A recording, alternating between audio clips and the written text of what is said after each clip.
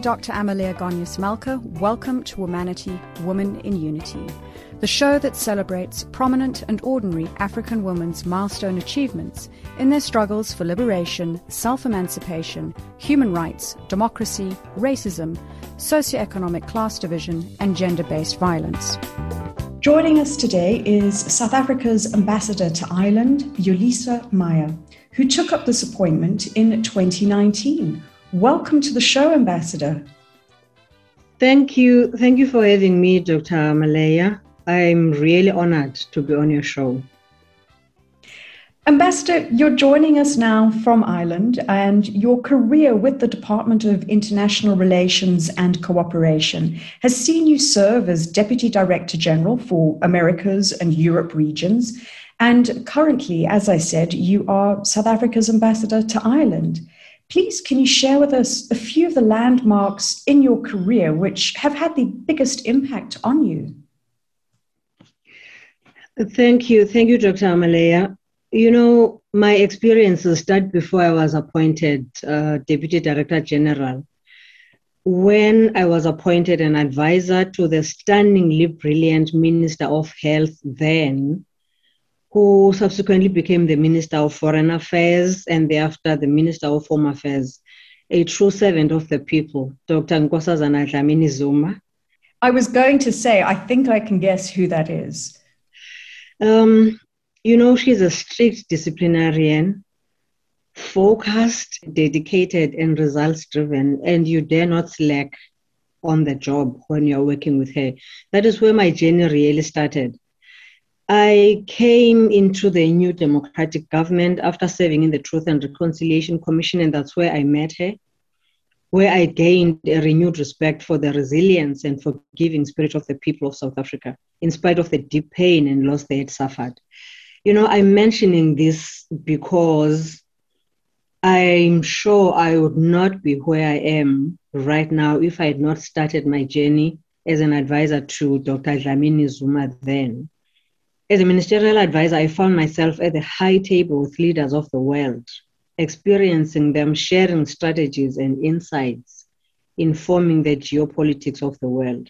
So in this current position, I presented my letters of credence to the President of Ireland, His Excellency Michael D. Higgins, in April 2019, and experienced the seriousness of my assignment when he sat me opposite him and asked me critical questions about the purpose of my presence in Ireland, what I expected to achieve for my country and why, and what I expected the Irish to support me with.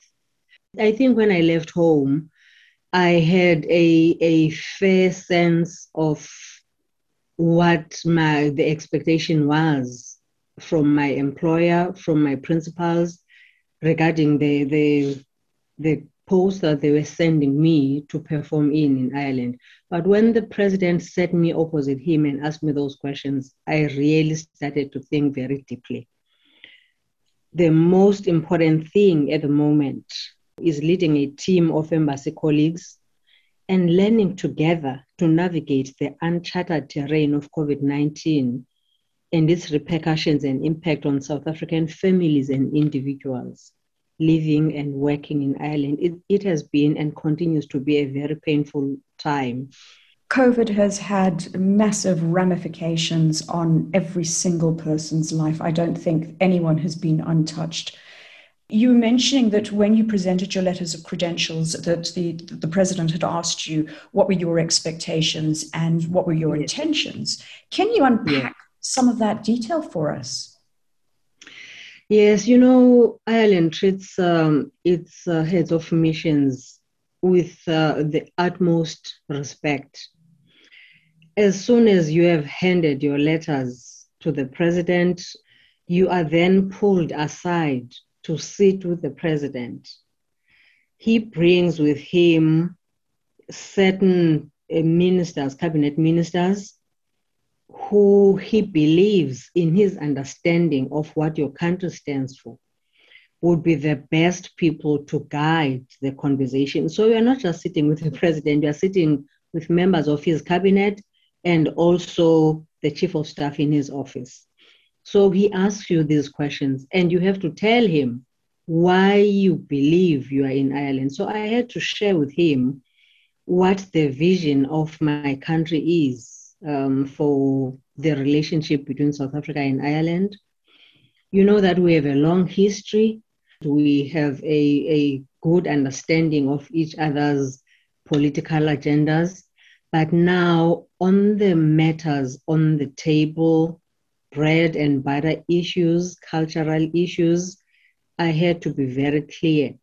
Remember, our current administration was quite new at that moment. We were moving into the terrain of the new dawn of Tumamina. So I had to unpack those things for him and tell him what they mean for our country, that we are in the process of regenerating and reviving our country's agenda, especially the economic agenda. As one politician once said, business or economics love politics. So you must make sure that there is a serious and firm connection between business and your politics, because the moment business thinks your political principles are not in support of what you are doing, they pull back. They want to be sure, they want certainty. Diplomatic relations are so important, and it's crucial to the functioning of our global world and global economy. When I was preparing for the show, I was amazed at how many female diplomats that we have from a South African perspective. And one thing I wanted to ask you is that there definitely seems to be an increase in feminization of government services around the world. What's your opinion on why this is? You know, clearly there is a growing realization that women workforces at all levels offer a quality return on investment. I'm saying this from experience because I have experienced that where an employer is serious about getting difficult issues tackled and get the job done, women are invariably chosen for various reasons, including that women are known to be driven and disposed to fearlessly tackling issues when they believe they are doing the right thing. Diplomacy is, I thought it was a fluffy, cozy job where you rub shoulders with royalty and high-profile politicians. But it is a painstaking a job or assignment where you must make sure that you are not only understanding of the task before you, but you are intuitive as well. And you know what each situation, each circumstance is calling for. That is what women do best. We are not just empathetic as we are seen to be, but we are intuitive and we are driven. You know, I also say women are active listeners, and that makes us better armed to mobilize our teams, and therefore that makes us more productive. I believe those are some of the reasons why there are more and more women in the diplomacy space, especially as heads of missions. Talking about some of those qualities, I recall vividly when we had the opportunity to interview Dr. Nkosazana Dlamini Zuma, that one of the things that she spoke about as qualities of women and an approach that she applied was very much a consultative approach, inclusive, hearing everybody's points of view before making a concrete decision. You know, I would agree with that sentiment. I believe that women are more consultative, more inclusive. For some reason, it could be because of the maternal instinct in us, in saying that I am not minimizing the role of my male counterparts. But, I believe that women find it easier to consult, to be inclusive. We are not scared of competition. We are not scared of voicing our uncertainty when we are not certain of the answers. We know that we don't know everything, and that's very important. It's key to recognize that you don't know everything so that you can tap into the resources around you, whether your team, your close team, or your colleagues around you. So that's one very important quality that I'm seeing even in other women ambassadors where I am. And in your line of work, I imagine you do extensive traveling to different countries. Based on your observations and engagements with other ambassadors and particularly women in leadership, which countries do you think are effectively addressing gender inequalities? And what are some of the best lessons that we can take from them to ensure that more countries get onto the right track? Without singling countries out for special mention, I would just like to emphasize that in all the regions of the world where I have traveled, be it on our African continent, the Americas, including the Caribbean, or Europe, there are some countries to be commended for their efforts at effectively addressing gender inequalities. However, I've been equally dismayed to see how some countries elsewhere that we continue to praise for their efforts, believing that they are doing much more than we are as a country and as the continent, are in fact not doing as much as some of us in Africa. All I'm saying is that all the regions of the world have a few or certain areas of excellence. But what I have observed is that countries that are serious about gender equality or creating avenues for gender equality are intentional about doing that. It doesn't look accidental. It doesn't look contrived. It's intentional. There are policies, there are advocacy initiatives, there are inclusivity initiatives to make sure that no one is left behind. I think we are doing a good job. We could do much better than we are at the moment, but we could do more. I just want to end by saying, when we talk about gender inequality, we tend to focus at certain levels of women only. And I believe that we should start from the ground up and then tackle the task, because it is a huge task from all directions. Rural women, women in the townships, illiterate women, semi-literate women. This job, this task is still very, very big. As I said, we're doing a lot, but we could do more. I'm not worried about the legal side of things. I'm comfortable that we have ratified all the conventions. We have acceded to all, or maybe most of the international statutes. But what remains is for us to popularize those instruments as widely as possible to make sure that the impact and importance permeates through at all levels to all women, and that we don't leave anyone behind. That's an excellent point. Absolutely. And gender inequality touches every single sphere of a woman's life, whether she is rural, whether she is urban, whether she is in poverty, whether she is possibly to a lesser extent more affluent. But it affects everybody, and it should be attended to or attacked at once. It can't be something that happens in one area and then moves to another population group. It's got to be all encompassing. Hi, I'm Zonke Dikana, a South African Afro-soul musician, songwriter, and producer. You are listening to Womanity, Women in Unity on Channel Africa, the voice of the African Renaissance. Today, we're talking to the South African ambassador to Ireland, Yolisa Meyer. We would love to receive your comments on Twitter at Womanity Talk.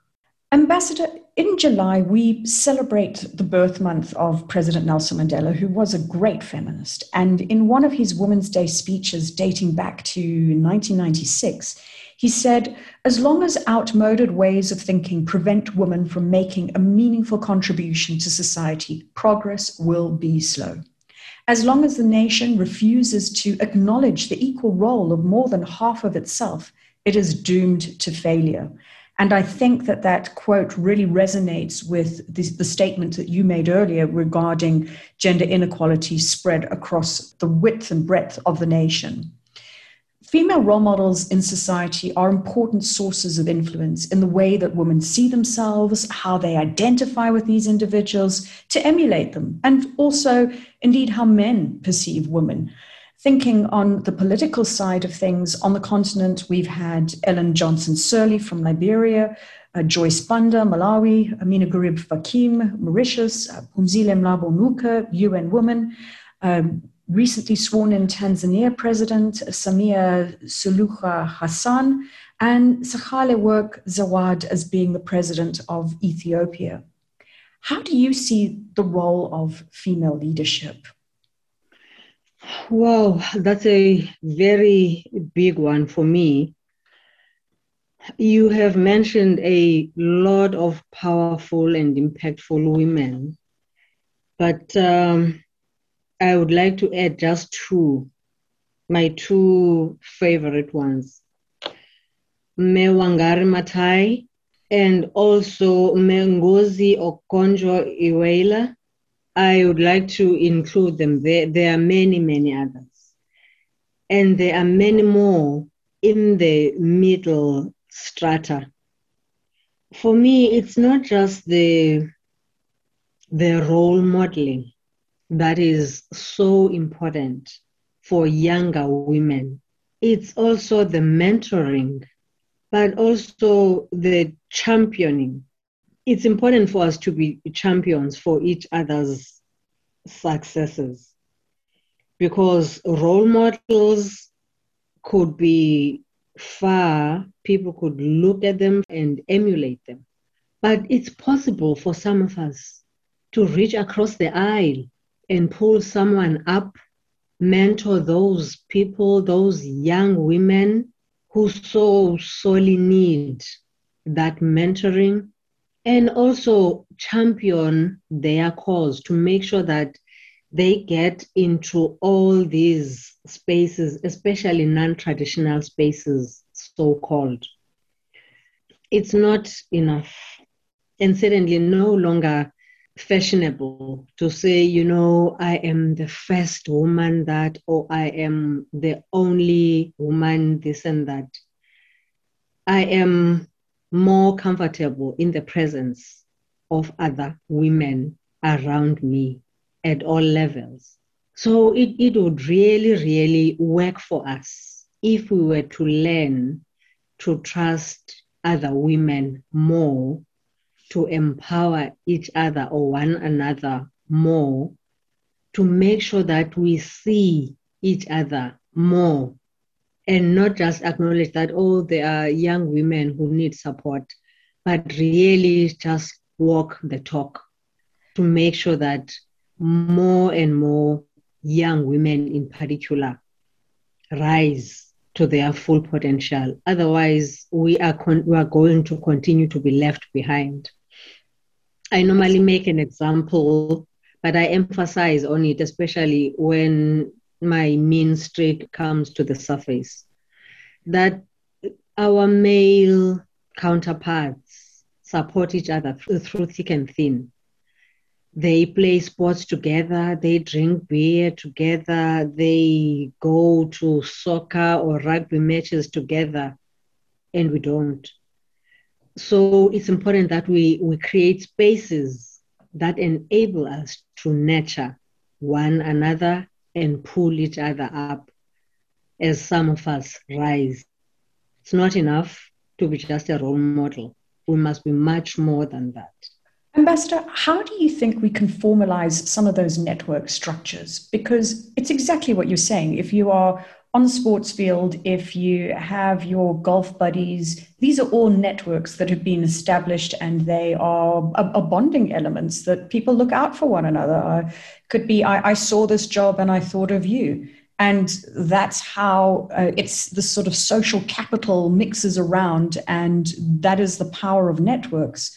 So in your view, how can we formalize female networks so that they are not just social networks, but have something which is constructive and can really contribute to their careers?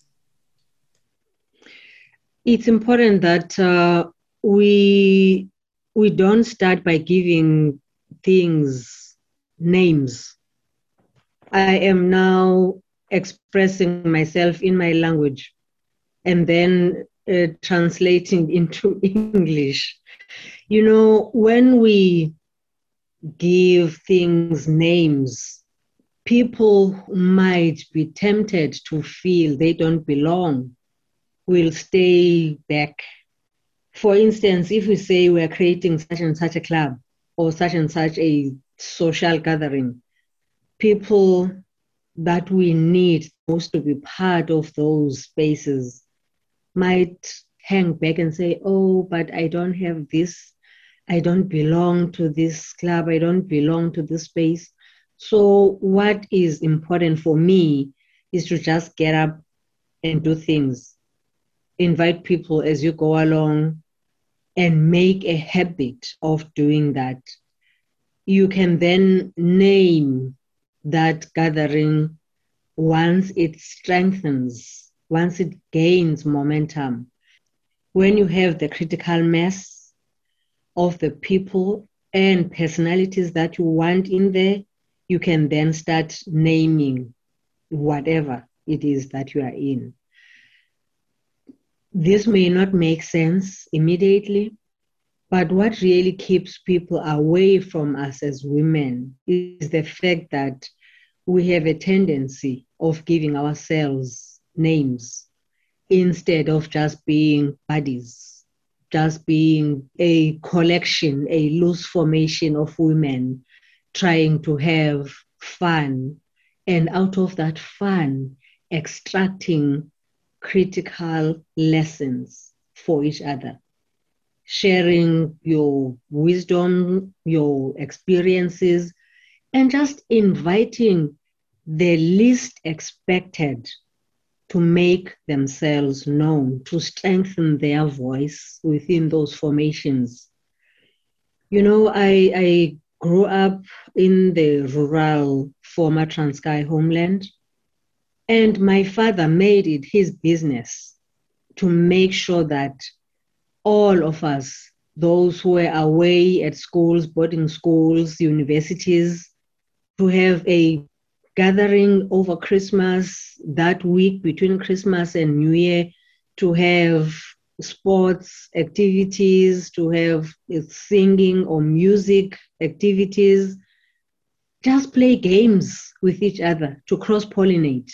And in that way, even not so privileged young people from the communities know that they can reach out to this one or that one. When they want assistance with this, they want some information, they want a pair of shoes even, they're able to reach out to you because you are one of them. You play with them when you are available. So it's important that we open ourselves up and make sure that we interact, we cross-pollinate, and then down the line, we can start naming the formations in the way we want ourselves to be seen. I think that with these points, you really emphasize this aspect of informal networks, of at the same time having that social connection and being able to build bonds and trade social capital amongst individuals in a way which is non-threatening, in an environment which is inclusive and community driven. But at the same time, you've also spoken about the importance of mentorship, of being able to mentor up and coming younger women so that they are groomed and that they are not left standing on their own, not knowing what to do. And importantly, like you said, it is no longer fashionable to be saying, I am the first woman, I am the only woman. It is about bringing women up behind you. Very important for me. And, I think I was lucky and advantaged in many ways, because although my mother was a nurse in her time, she was very steeped in the community. She introduced what used to be known then as the YWCA, the Young Women's Christian Association. But because I come from a then predominantly illiterate society, which is now very vibrant with kids in all sorts of professions, back then that was rare.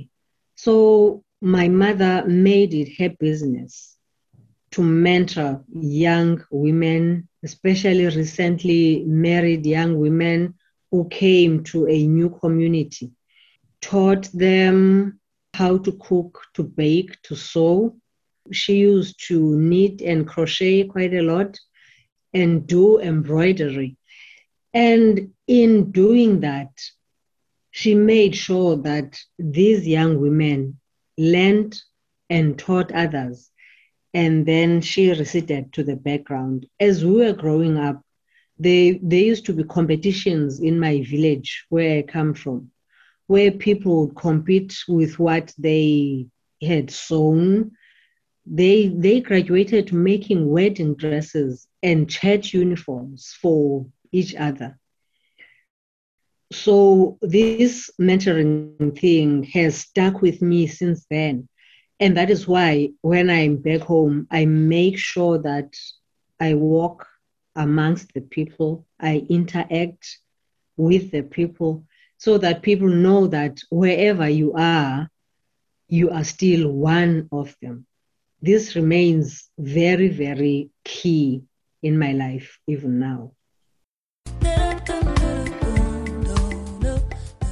Hi, this is Lyra, South African Afro Soul singer and songwriter. You're listening to Womanity, Women in Unity, presented by Dr. Amelia Malka on Channel Africa, the voice of the African Renaissance, a program that celebrates prominent and ordinary African women's milestone achievements in their struggle for liberation, self-emancipation, human rights, and democracy. Today, we're talking to the South African ambassador to Ireland, Yolisa Meyer. We would love to receive your comments on Twitter at WomanityTalk. Ambassador, you've shared an insight in terms of your upbringing and coming from a rural community. You went on to qualify as an advocate and you attained various legal qualifications from University of Johannesburg, Tshwane University of Technology, and earned your LLB from Walter Sisulu University. Please tell us, what role would you say education has played in your life? Well, by the way, in South Africa, there's a difference between an advocate and attorney. I'm an admitted attorney with more than 25 years post-admission experience. And I always refer to myself as a lawyer as opposed to an advocate. I don't want to get myself into trouble. But, Thank you for correcting me. Indeed. You know, education does a lot of things, and this is what I've experienced. In my case, it has taught me self-belief, believing in myself. It has given me self-confidence, knowing that you can compete with anyone, anywhere. The moment you have that education, you know that you are equal to people who would otherwise be out of your reach. It makes you believe that you don't have to be dependent, and so you don't have to be owned. You don't have to be someone's this or that. You can be your own person whilst you don't lose your sense of self. So it it broadens your horizons and it always broadens your worldview, because with education, you also get exposure. And once you get a taste of that exposure, you don't stop learning. So it's very important that young women in our day are really encouraged to get into education. It does not have to be formal, lofty education for starters, because it's not all our parents who can take us through education. For instance, for most of my education, I was already working and I was paying my own fees. I was paying my way through whatever education I wanted to get. So the moment you get that first taste of education, you don't stop learning. You don't stop competing in a positive way to make sure that you continue to develop. And in developing, you develop those around you as well. And in a way, what I've always found is that you realize as you learn, the more that you learn, the more that you don't know, and how much more there is to know. That is very true. And the more you realize just how much you don't know, you want to know more. And in getting to know more, you know what this can do for others.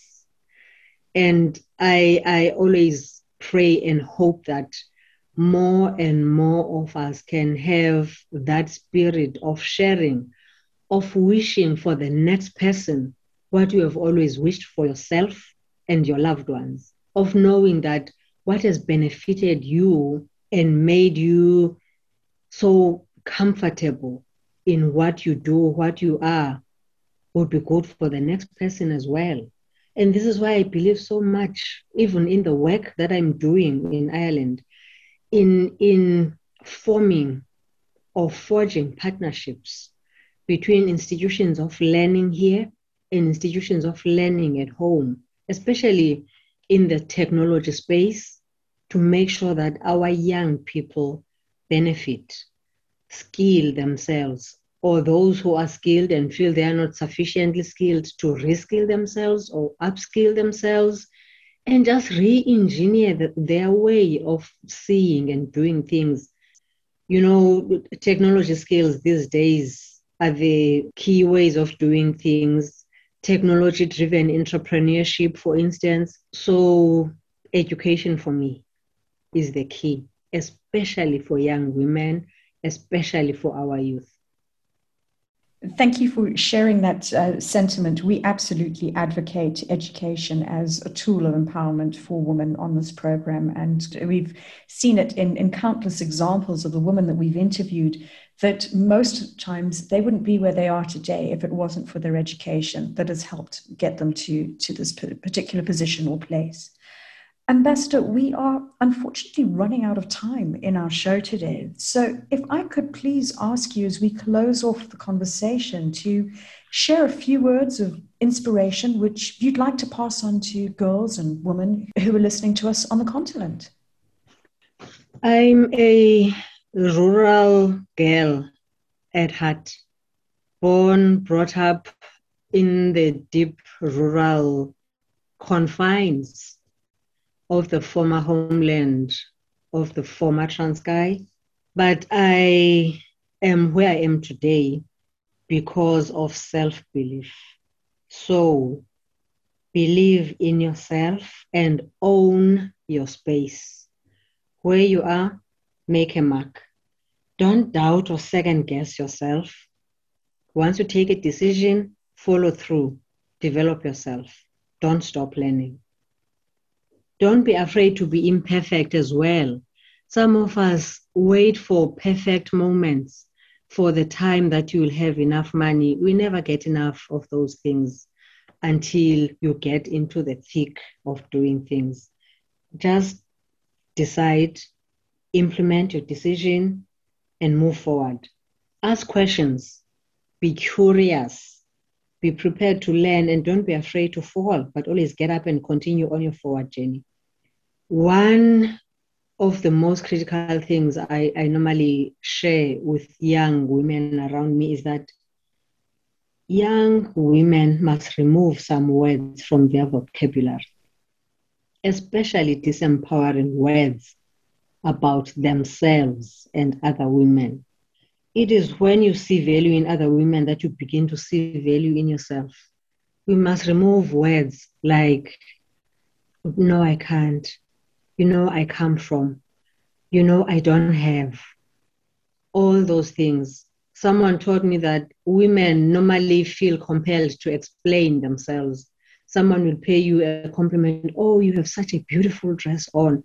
And you will want to tell them where you bought it and how much it cost you. You are second guessing yourself. You are saying to the next person, I'm not worthy of this dress. If you think it's expensive, it's actually not.